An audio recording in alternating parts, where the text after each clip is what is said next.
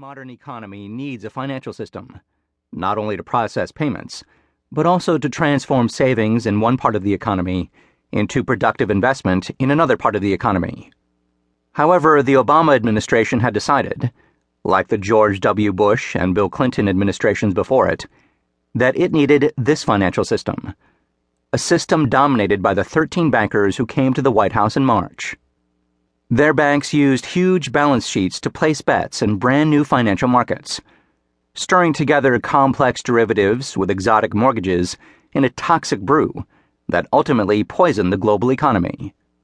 In the process, they grew so large that their potential failure threatened the stability of the entire system, giving them a unique degree of leverage over the government. Despite the central role of these banks in causing the financial crisis and the recession, Barack Obama and his advisors decided that these were the banks the country's economic prosperity depended on. And so they dug in to defend Wall Street against the popular anger that was sweeping the country, the pitchforks that Obama referred to in the March 27th meeting. To his credit, Obama was trying to take advantage of the Wall Street crisis to wring concessions from the bankers. Notably, he wanted them to scale back the bonuses that enraged the public, and to support his administration's plan to overhaul regulation of the financial system. But as the spring and summer wore on, it became increasingly clear that he had failed to win their cooperation.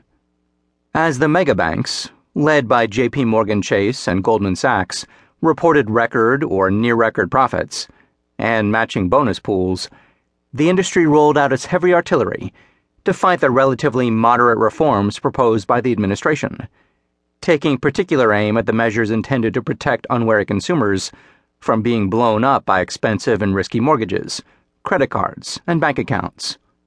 In September, when Obama gave a major speech at Federal Hall in New York, asking Wall Street to support significant reforms, not a single CEO of a major bank bothered to show up. If Wall Street was going to change, Obama would have to use political force. Why did this happen? Why did even the near collapse of the financial system and its desperate rescue by two reluctant administrations fail to give the government any real leverage over the major banks? By March 2009, the Wall Street banks were not just any interest group. Over the past 30 years, they had become one of the wealthiest industries in the history of the American economy, and one of the most powerful political forces in Washington. Financial sector money poured into the campaign war chests of congressional representatives.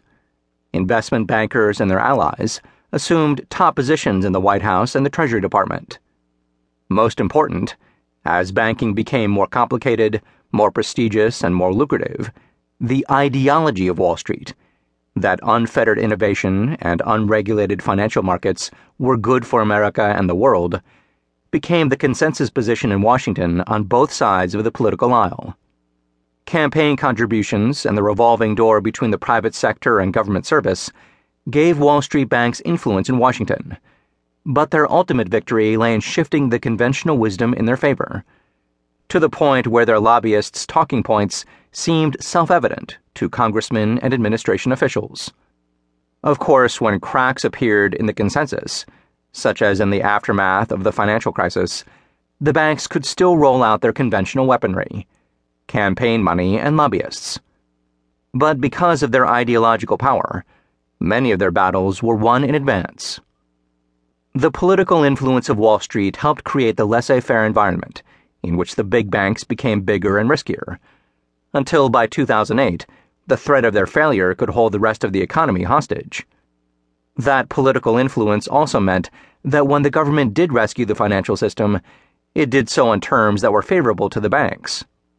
What "we're all in this together" really meant was that the major banks were already entrenched at the heart of the political system, and the government had decided it needed the banks at least as much as the banks needed the government.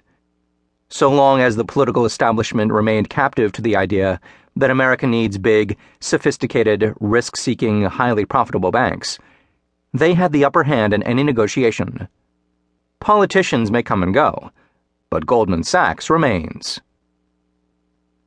The Wall Street banks are the new American oligarchy, a group that gains political power because of its economic power, and then uses that political power for its own benefit.